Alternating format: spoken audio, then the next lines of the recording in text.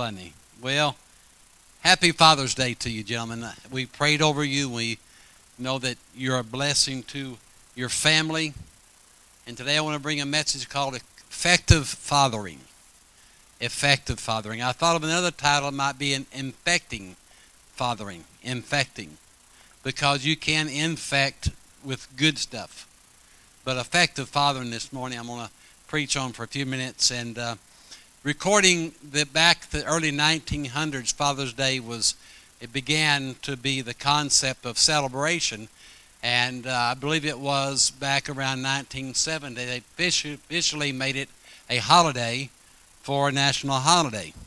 And it was a great honor to have that done in our generation so that we could honor gentlemen and men that are fathers. Because really why they did that is because back in the history of this, I think some fathers got to thinking, hey, it's all about mama. We want to get some credit here too in our house. And so it's definitely a difference between Father's Day and Mother's Day. How many know that? How many know when you go to the restaurant? And I speak from 25 years experience in the food business. How many know that when you go to a restaurant on Mother's Day that you got a packed house and you can't hardly get in and you wait forever? Now, my sweet daughter who is here, Rebecca, she found this restaurant in Flower Mound that it was amazing because it's the only time I ever went on a Mother's Day and found there was hardly anybody in there, which was kind of alarming because you wonder if it's any good food.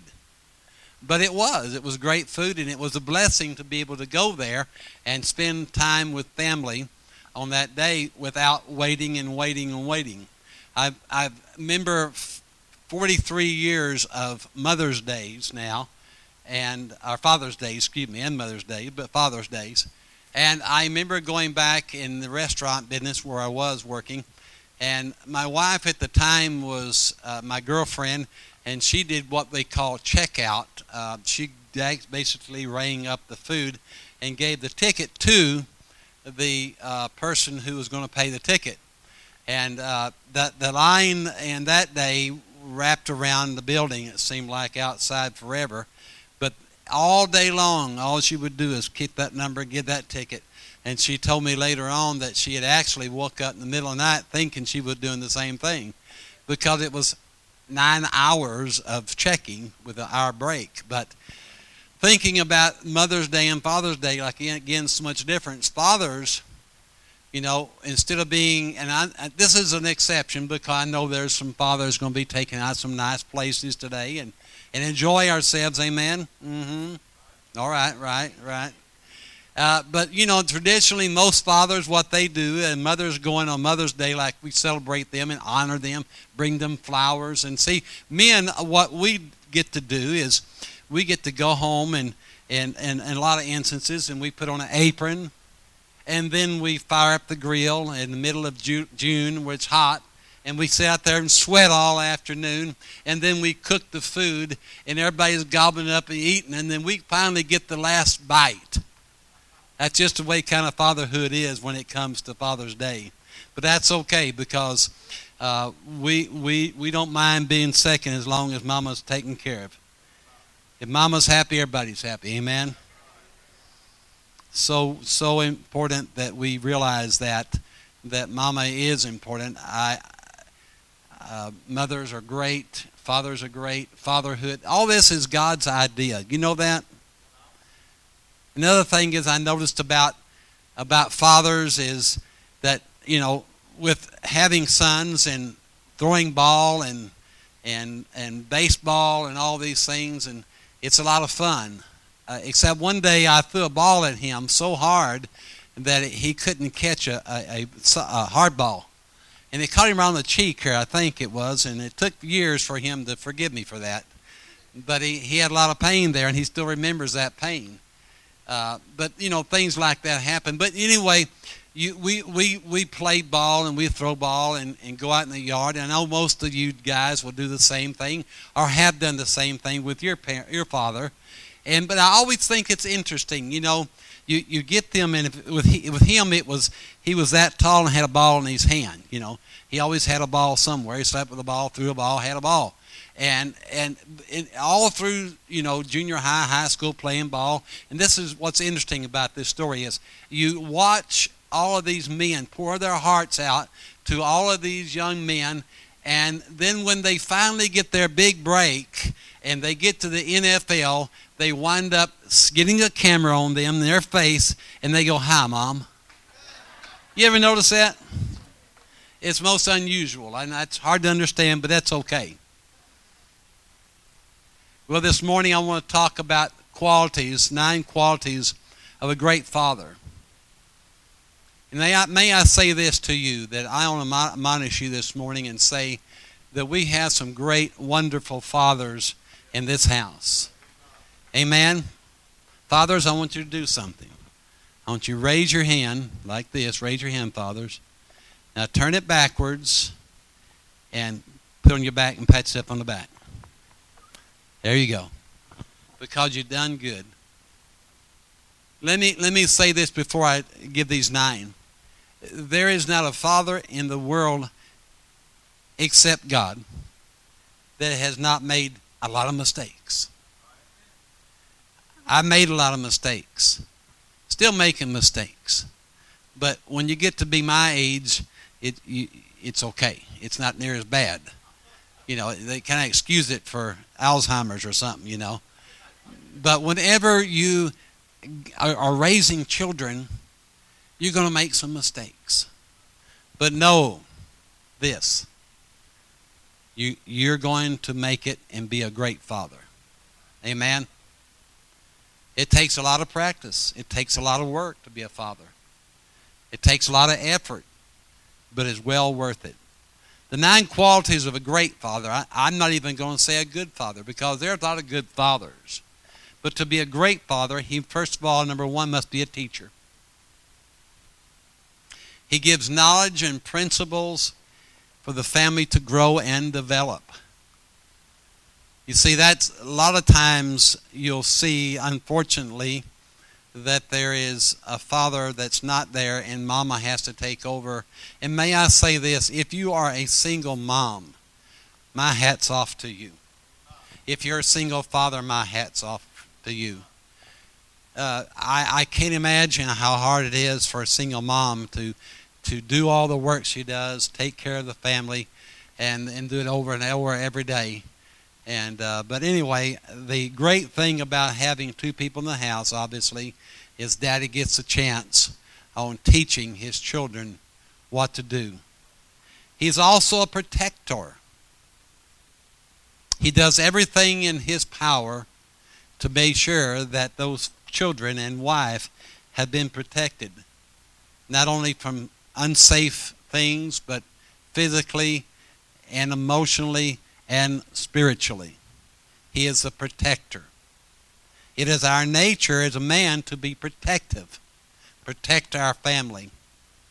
He is also a friend that shows kindness and compassion towards his children and his family. It's a joy. It's a joy when we can be a friend and still be a father. Now, what you got to do is make sure you don't get that backwards. The being a friend part before the father just will not fly. Got to be a father first and then the friend. I've seen examples before where a lot of fathers and mothers become the friend and not the one who was really trying to be the one who was being the parent. And may I say this on a side note? Be the parent.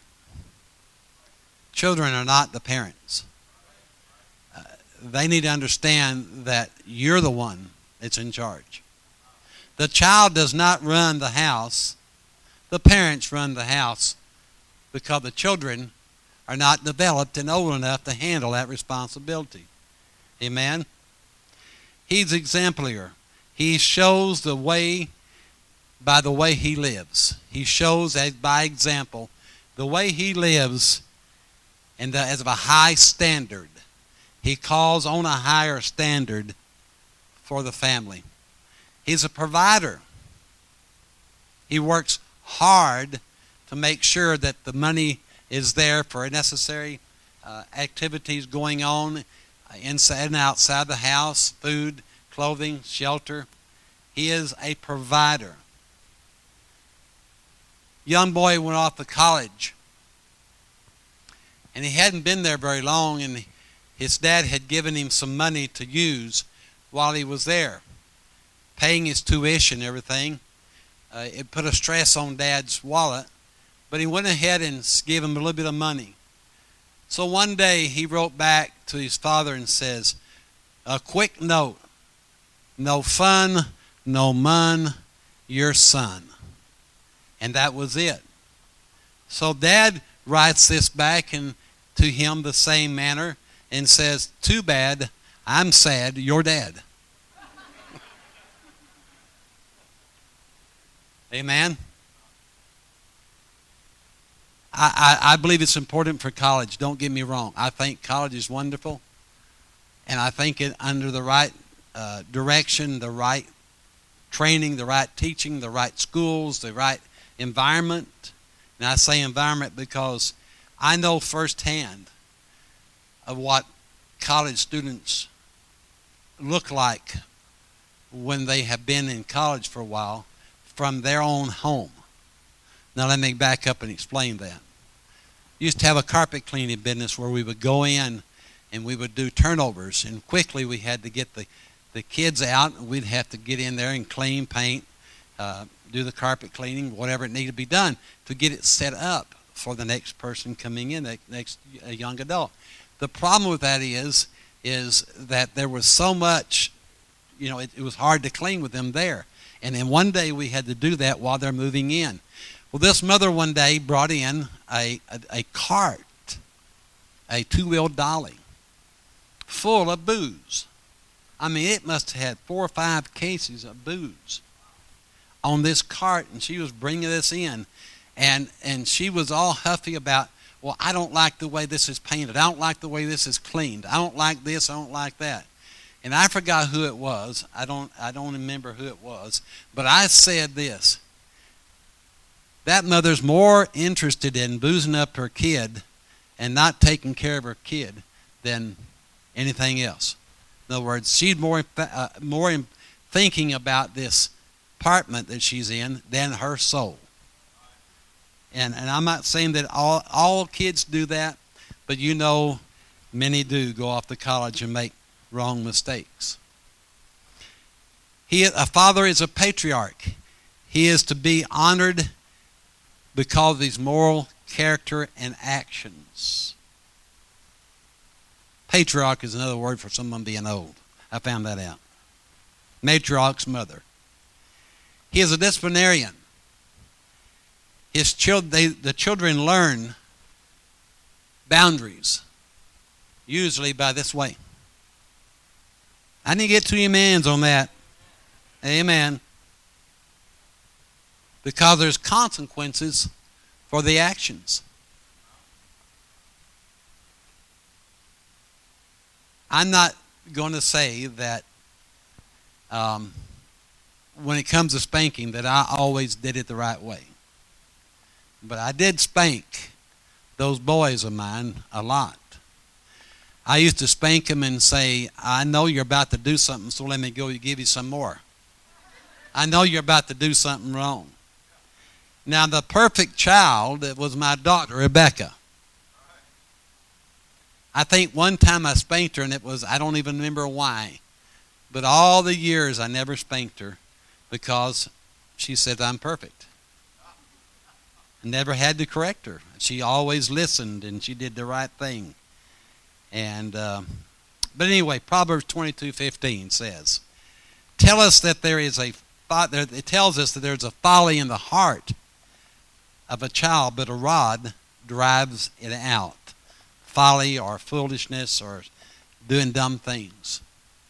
Number 8 is a spiritual leader leading by example from the Bible.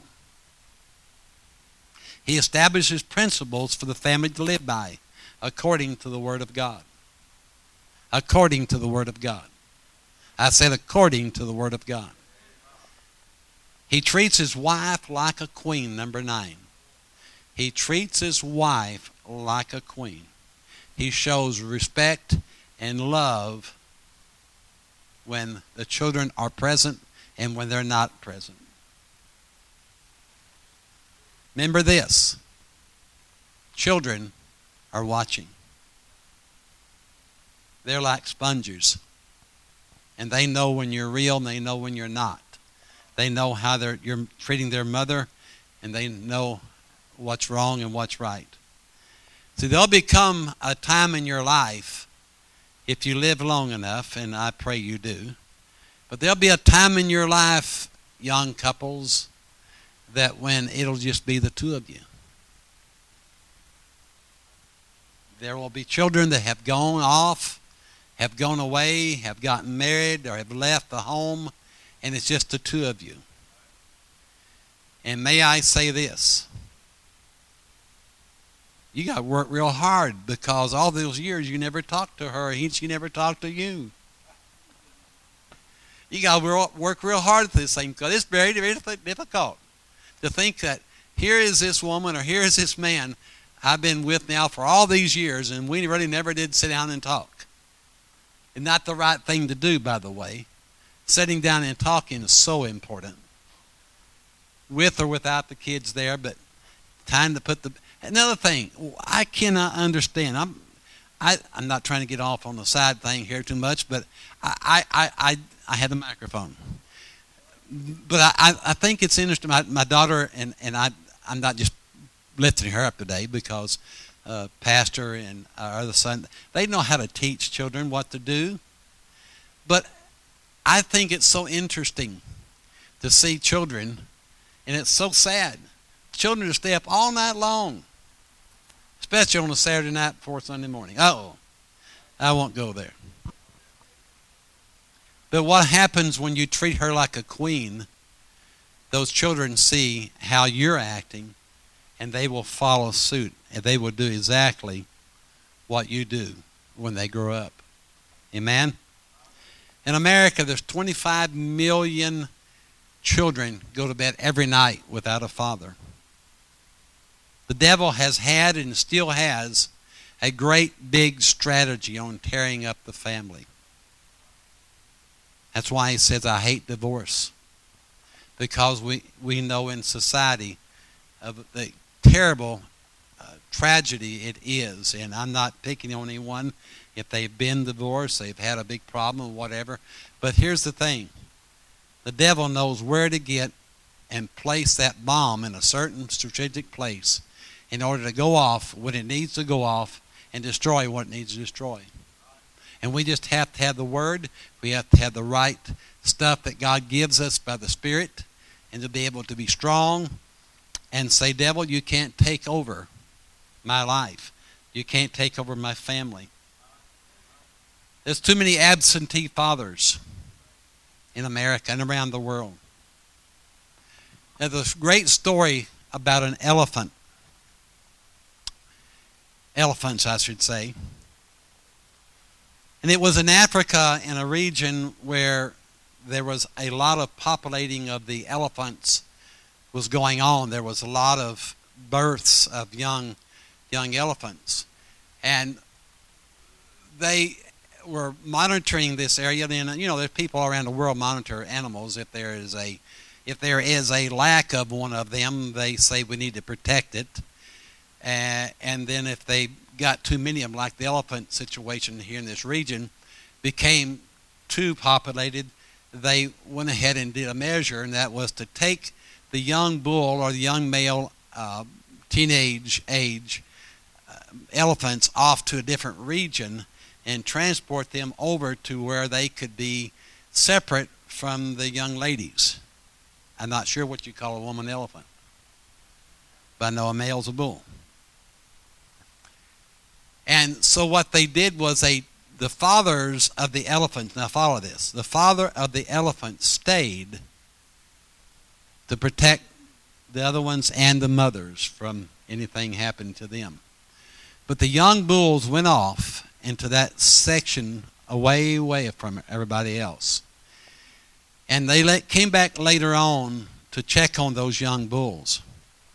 And they found out that those young bulls, those elephants, were killing each other. They were fighting all the time, and there was no order at all. They decided what they would do is they would take just a couple of the grown elephants, the fathers, and they would take them into this area they had separated them just to see if something could change. Well, they went back a short time later and found out that there was no more fighting, there was no more killing, there was all but perfect peace with those elephants just grazing on the land. Now, doesn't that show you in the animal world that we have to have a father, that we have to have men to be able to do what they need to do and taking care of making sure the family is raised properly? Amen? 7 steps of an effective father. Write these down if you would, please. 7 steps for effective fathering. They'll be brief. Number 1, initiate action. One of the things that a pastor has done is he has, over the years, has taught men how to be fathers and husbands, and I thank him for that. Initiate actions, in other words, take responsibility or an ability to respond. Take action. Initiate action in the family and with your children. Parents, God places the responsibility square on our shoulders, and especially men. God gives that ability to us to be on our shoulders, to carry the family in all different directions, obviously the right directions. But he gives us a responsibility to do it. You see, it's God and man, women, to the children. It's our responsible men to stand up and be the one accountable. We need to be the one that are teaching the children and helping the children, not leaving it to Sesame Street or someone in the street. Amen? The habits that you teach your children will last a lifetime, men. It will last a lifetime. Those habits becomes a reputation. We need to create a godly atmosphere in our homes. And I'm going to say this again. I believe that we have some of the best men right here doing that in their homes. I know most of you. I know that you have children that you constantly are correcting, and I see the fruits of that. I see how that you are really training them up in the Lord, and you're bringing them to church, and they're always here and on time and interested in things of the Lord. And my hat's off to you again for that. Disciple your children means teach and train those children up, fathers. My father was a great man. I cannot say anything bad about him. If he were living now, he'd be 97 years old. But growing up as a young man in the house of a godly man, he was just like most of us. He worked a lot to provide for us, working 6 days, 7 days a week. And Dad did the best he could because he was trained a certain way. He had to do certain things. Family of 15, he was second to the oldest of a family of 15. He had to go to work at 14 years old to support the rest of the family.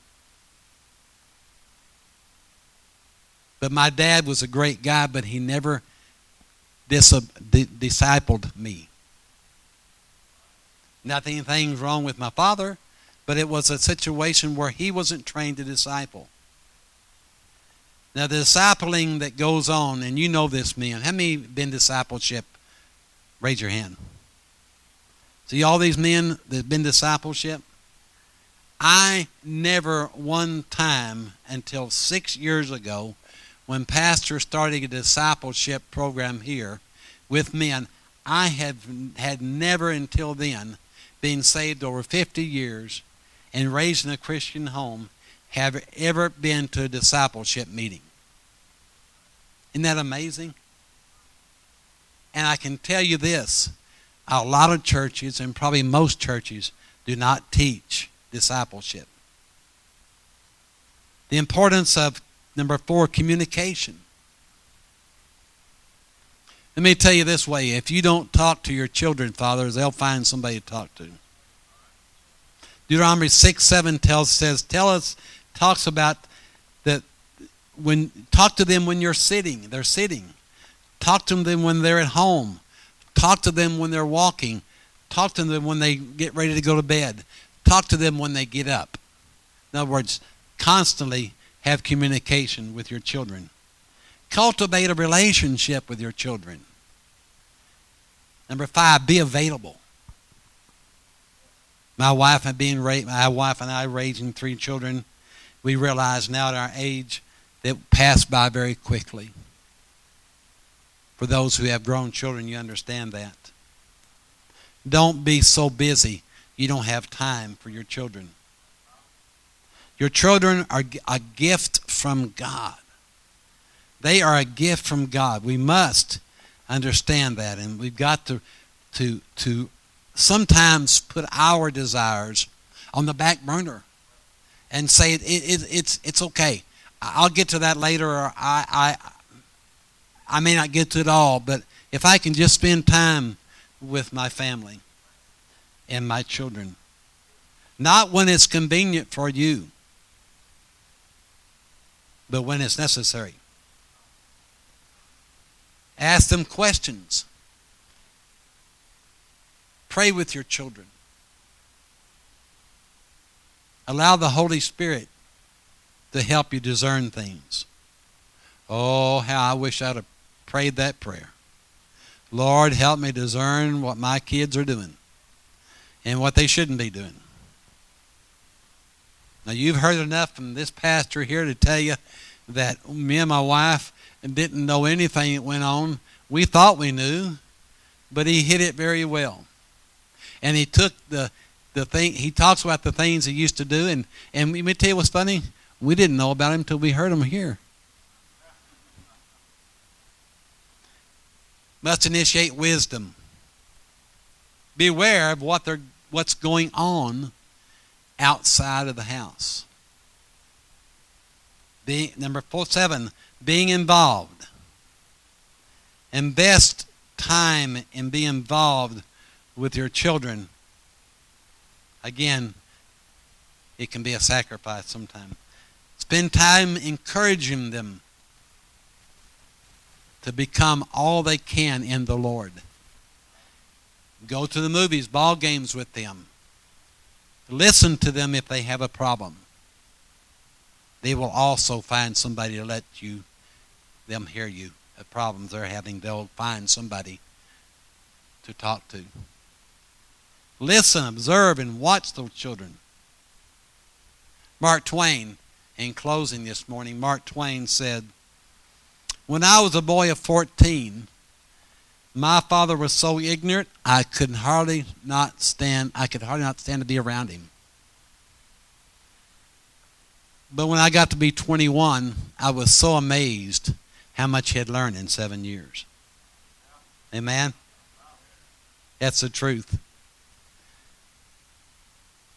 Thank you for listening attentively. Pastor?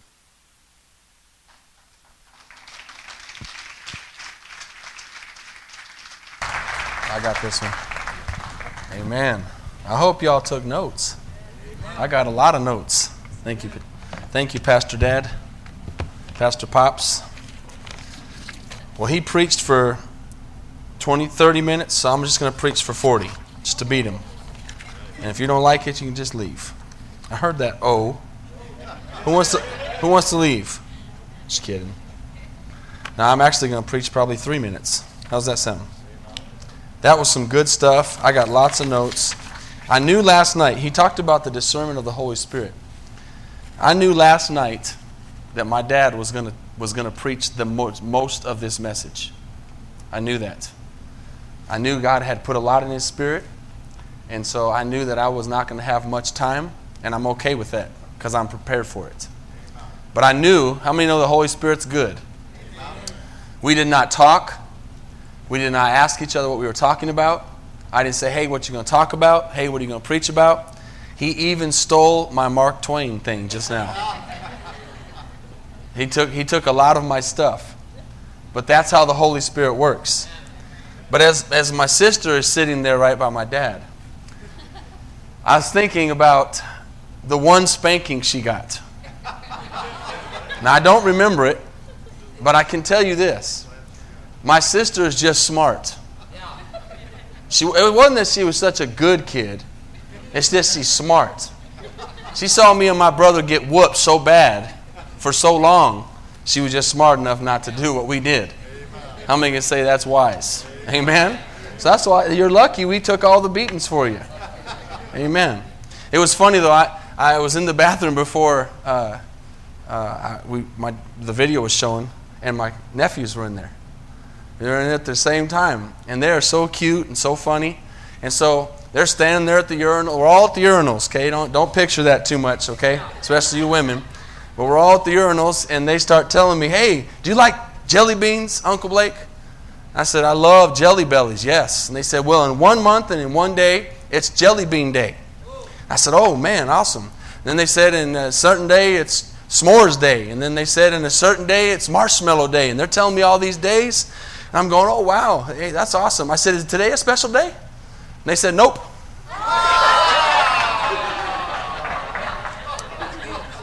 That's kids for you. And I asked them again, you sure there's nothing going on special today? Nope, no, nothing I know of.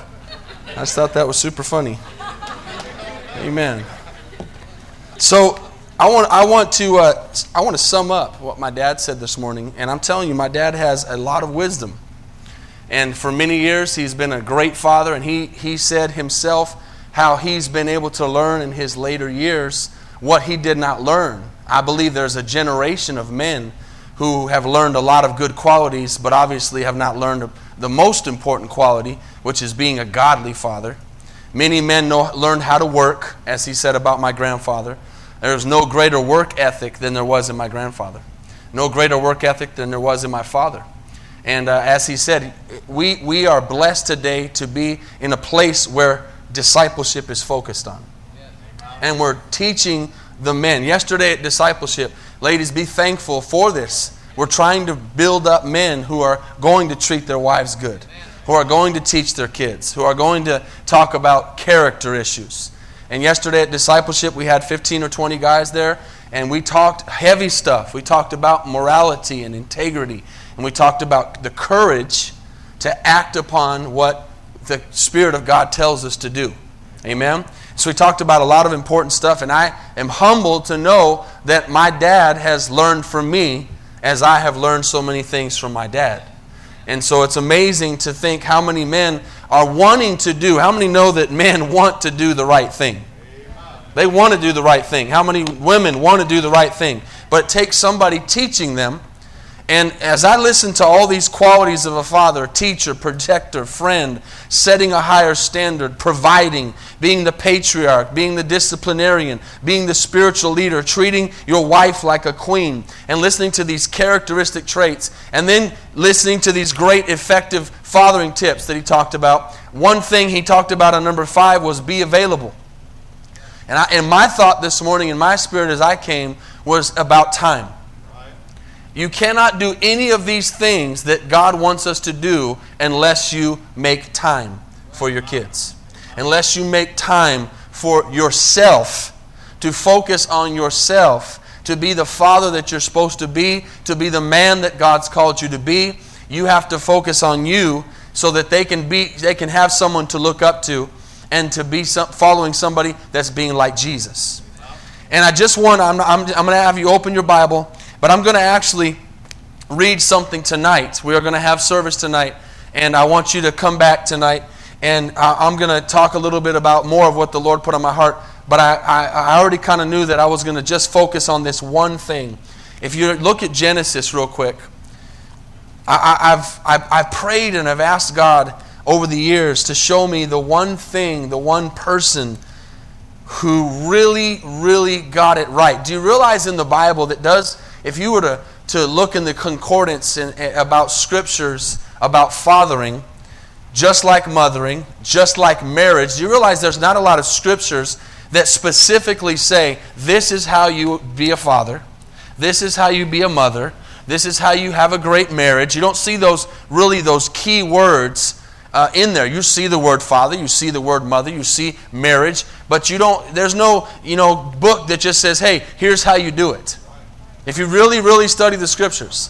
And so we have to dig deeper and look further into the Word of God to really find the characteristic traits of what God is trying to show us that we need. And I began to pray years back and say, God, a lot of guys got it right and did good, but who really, really, really got it right? And I feel like the Lord showed me there was one man, obviously besides Jesus Christ, but we know that he was not a father. He came to die. But there was one man in the Bible in the book of Genesis chapter 6 who got it right. And his name was Noah. And the reason I focus so much this morning on Noah is because Noah knew how to spend his time. If you really think about for a second, just for a couple minutes, on this just point of Noah, if you really stop and think about what Noah had to do, he was living, according to the scriptures, in the worst spiritual time ever in the face of the earth. Probably very similar to where we are now because we know of what is coming prophetically. We know Sodom and Gomorrah was a horrible time with Abraham and Lot, but we also know that the whole world was not destroyed, just Sodom and Gomorrah was. So if you look at the time frame of when Noah was on the earth, he was called to do a task which was the hardest task ever called to do outside of what Jesus Christ did on the cross. And he was called to do it in the worst time, of the worst wickedness, that you got to realize it was so bad, church, that God said, I wish I would not have created man. That's how bad it was. He was so sick of his creation. We know that the Nephilim was on the earth. Demonic forces were impregnating women, and giants were on the earth. And there was a lack of morality like never before. And it was a horrible time to be alive. And the Bible says, I'm just going to read one quick scripture in Genesis 6:9, that Noah was a just man, perfect in his generations, and that he walked with God. He was a just man, perfect in his generations, and he walked with God. Okay? But how many know it's easy to walk with God when you're in a good world? He was walking with God and perfect in his generation, in a generation that was as exact opposite of righteous that there could be. So much so that we know the story, God destroyed the entire earth with water and with a flood. So what I want you to see this morning, especially fathers, and I want you to focus on having these traits that Noah had. Obviously, he had many of these ones that Pastor Andrews talked about. Probably all of them and some. But he never would have been able to do any of those things he did if he wouldn't have taken the time. Because not only was he living in a bad generation, then God, on top of everything else, at 500 years old, okay, now that's super old to us, but if you put it in relation to how long he lives, he was old. He was old. If he was living today, he would be old. And God says, on top of everything else, I want you to build an ark. He was already busy living in a horrible world, trying to train up his family. And then on top of that, God says, I want you to build an ark. And so while he's building an ark, so some fathers, their excuse is, well, I got to provide. You notice I said excuse. Because that's not an excuse not to raise your kids in God. No, thank you for that one lonely amen. Amen. It's true. Work is not an excuse. Because Noah did it. Noah raised his children in the Lord while he built an ark. And can you imagine what that entailed? I was thinking, I wonder what it would take, how much time it would take. There's all kinds of people who question and ask and state facts about how long it took to build the ark. All we really know is that at 500 years, at the end of chapter 5, he says he's 500 years old, and then at 600 years old, the ark is built. So somewhere in a 100-year span, it was built. Could have taken all 100 years, could have taken less, but I guarantee you it took a while. And I don't know how long it would take today with the tools that we have, with air guns and with all the tools, electric saws. But he didn't have any of that stuff. And so while he's building the ark, he had to have help from his kids. His boys had to help him. But while he's doing that, he somehow found time in building the ark to train his men up, his sons, in the way they should go. Now, what I want you to think about this morning is, not only did God trust Noah to do the ark, watch this, he went a step further. He trusted Noah to preserve the earth.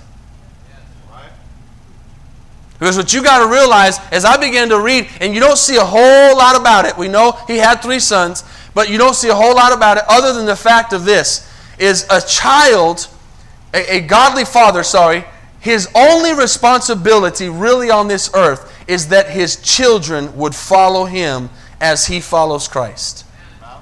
Okay? That his children would follow him into heaven.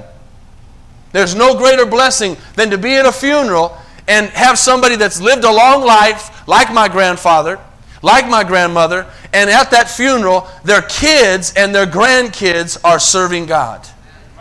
Because they left a legacy and they did what they were supposed to do.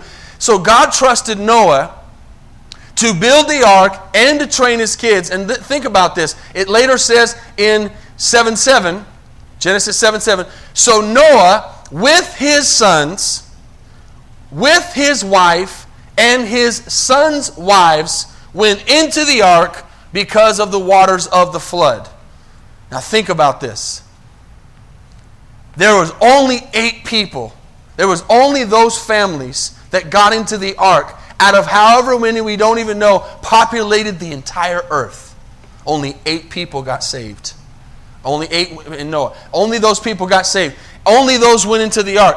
And in a world where nobody, say nobody, wanted to get in the ark, everybody wanted to sin, everybody wanted to do their own thing, Noah not only built the ark, watch this, he not only built the ark, but he lived a life that was so real, spent so much time with his kids, training them in the way they should go, that they got on the boat with him. Do you realize that today we have lots of children doing their own thing? And the bottom line is when it's all said and done, they're going to answer to God for their lives. It will not be the responsibility of the father that has trained them in the Lord. And if they don't go to heaven, it's on them. Right.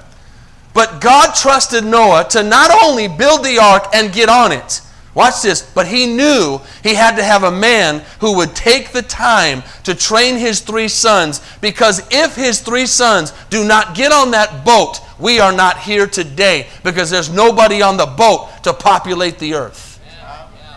They were too old. Yes, God could have done a miracle like he did with Abraham and Sarah. They were too old to have kids. His faith, his trust was in the father, Noah, that he would not only build the ark, but that he would get his kids on that ark with him, and that those 3 sons would be our spiritual fathers, and they would begin to go and multiply the earth. And today we're here because of a great godly father who took the time to spend with his kids. Can you say amen? He took the time to spend with his kids. So I want you to think about that today as the musicians come. Are you spending time with your kids? Are you spending time telling them, as Pastor did so well, talking about all these things, teaching them and instructing them? Isn't it great how the Holy Spirit leads 2 people to preach one message? Teaching them, protecting them, being a friend to them, Father first, setting a higher standard, providing, being the patriarch, disciplining them, being the spiritual leader, treating your wife right, doing all these things he talked about takes time. But our excuse today is, well, I don't have time to do it. It's an excuse. Excuses are like dirty diapers. They stink and they're full of you know what. Amen? How many know excuses stink? There is no excuse, because if Noah did it, we can do it. I know you got a big job. I know you're busy. I know you work a lot of hours, but God hadn't called you to build an ark. Okay? You got it better than him. He just called you to do your job and to raise your kids in the Lord. But it's going to take time. It's going to take being selfless. It's going to take being unselfish. It's going to take saying, God, I know I need to work. Don't be that man who says, hey, I provide for my kids, and the wife takes them to church. Don't be that man. Because there's a stat, and my dad did not read, that of 14,000 women in prison today that were polled, 52% of them grew up without a father in the home. People in prison today and in jail today, all over the world, and listen, I'm going to make a bold statement. Any society problems we have today go to the Father. Any. Every problem goes to the Father. There are some men out there that are raising their kids where the woman's not around. It's rare, but there are. Where the man is doing his job and the woman's left. But I don't care what anybody says. The Bible says that the responsibility of this world lies on the shoulders of a godly father. Somebody who will not make excuses and say, I've got a responsibility. Men, we had 22 men come up here this morning and stand. If you 22 men would take a stand in your marriages, in your families, and do the job of your responsibility to raise your kids and love your wife, this would be a powerful, powerful move of God. Because all God asks us to do is to be responsible for our family. And obviously something else comes out of that. Noah was responsible for his family. And thank God he was, because we're here today because of him. But when you think of a mighty man of God this morning, church, that took the time, Noah's your man. Because I've always thought he didn't have to force those guys on that boat. And you know what? One of them could have said, Dad, I'm staying here. One of them could have had a wife that said, no, I'm not going. He trained them enough to get them to get on and to have, not only, see, watch the generational thing, not only did they get on, but they were treating their wives in a way that their wives followed their sons on too. They said, I trust, watch this, I trust my dad enough to get on this boat. Are you a father this morning that your kids can trust enough to get on the boat? And if you're not, God can help you. Let's pray this morning. Father, we thank you for Father's Day. We thank you for the fact, like Dad said, that just about 40 years ago, this has become a national holiday. And Lord, there's no doubt there's a deficit. Just like there's a financial deficit in this nation, there's a deficit of dads being dads. Today there will be dads on the golf course. Today there'll be dads eating barbecue. Today there'll be dads at sporting events. There'll be dads working. And all those things will be dads putting something more important than you. But a true man of God, a true man, is somebody who says God comes first, then my family, and then a ministry. I'm going to be responsible, man, for my wife and my children before I'm responsible for anybody else. What are you doing to spend time this morning to be that man who walks in those leadership qualities? What are you doing right now as you're listening to this prayer to eliminate the excuses that you've been having to have not put God first? Noah didn't make any excuses. Noah could have had all kinds. I'm too old. I can't do it. I'm not able. He might have even thought them, but he fought through them and he got the job done. There's a job for you. You might not have the world, humanity's population on your shoulders like Noah did, but you definitely have your families. And if you are a dad this morning, whether you like it or not, you've got a responsibility. And women, you've got a responsibility to follow that man. You've got a and if he's not being followable, you've got a responsibility to pray for him and say, God, make my husband followable. Touch my husband. Pray that he'll get to discipleship. Pray that he'll come to church. Pray that he'll be molded and make a way to watch the kids or whatever you got to do so he can come and learn how to be a godly man, because he's not going to learn it on his own. He can get a certain distance by his own intent, but only God can make a true man of God. How many in this place, from front to back and side to side, fathers and mothers, sons, daughters, you've never accepted Jesus Christ as your Lord and Savior this morning? You've never asked Him to come in and be Lord. And today you realize, I can't be a good dad. I can't be a good mom. I can't be a good son without Jesus' help. How many say, that's me? I need a Savior this morning. Would you pray for me, Pastor? Because I need to give my life to Jesus. Just put your hand up and say, that's me. All over this place, I need Jesus. I'm not saved. Front to back and side to side. If I passed into to eternity today, not only would I not be responsible for my family, I wouldn't be responsible for my own soul.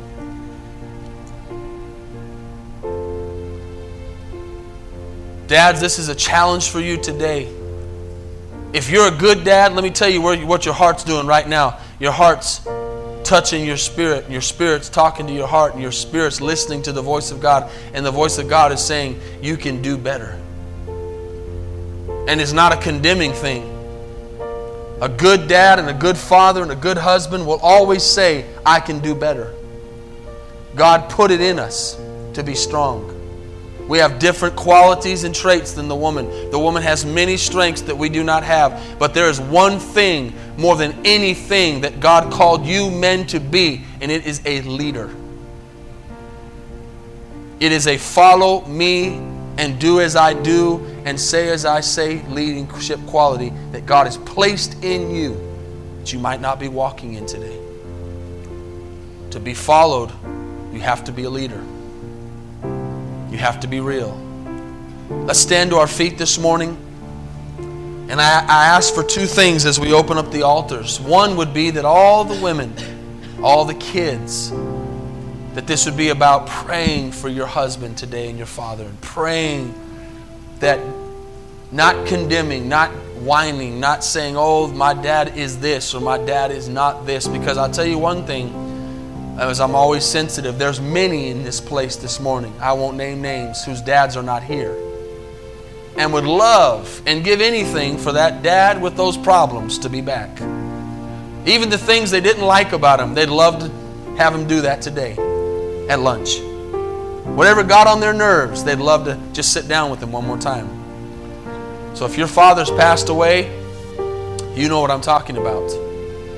But if he's alive, then you need to pray for him, because God's got a plan for him. God's got a purpose for him. And God's not done with him. There's nothing more exciting than seeing a man take responsibility and lead his family. Not perfectly, but lead.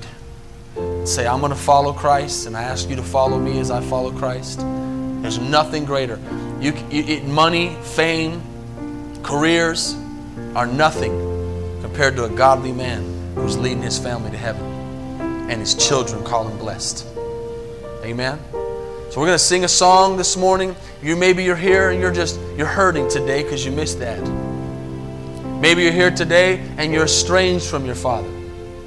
Maybe you're here today and there's just all kinds of emotions going on. Maybe you got the best dad in the world and you just want to thank God for him. I don't know what you need this morning, but I know there's many needs.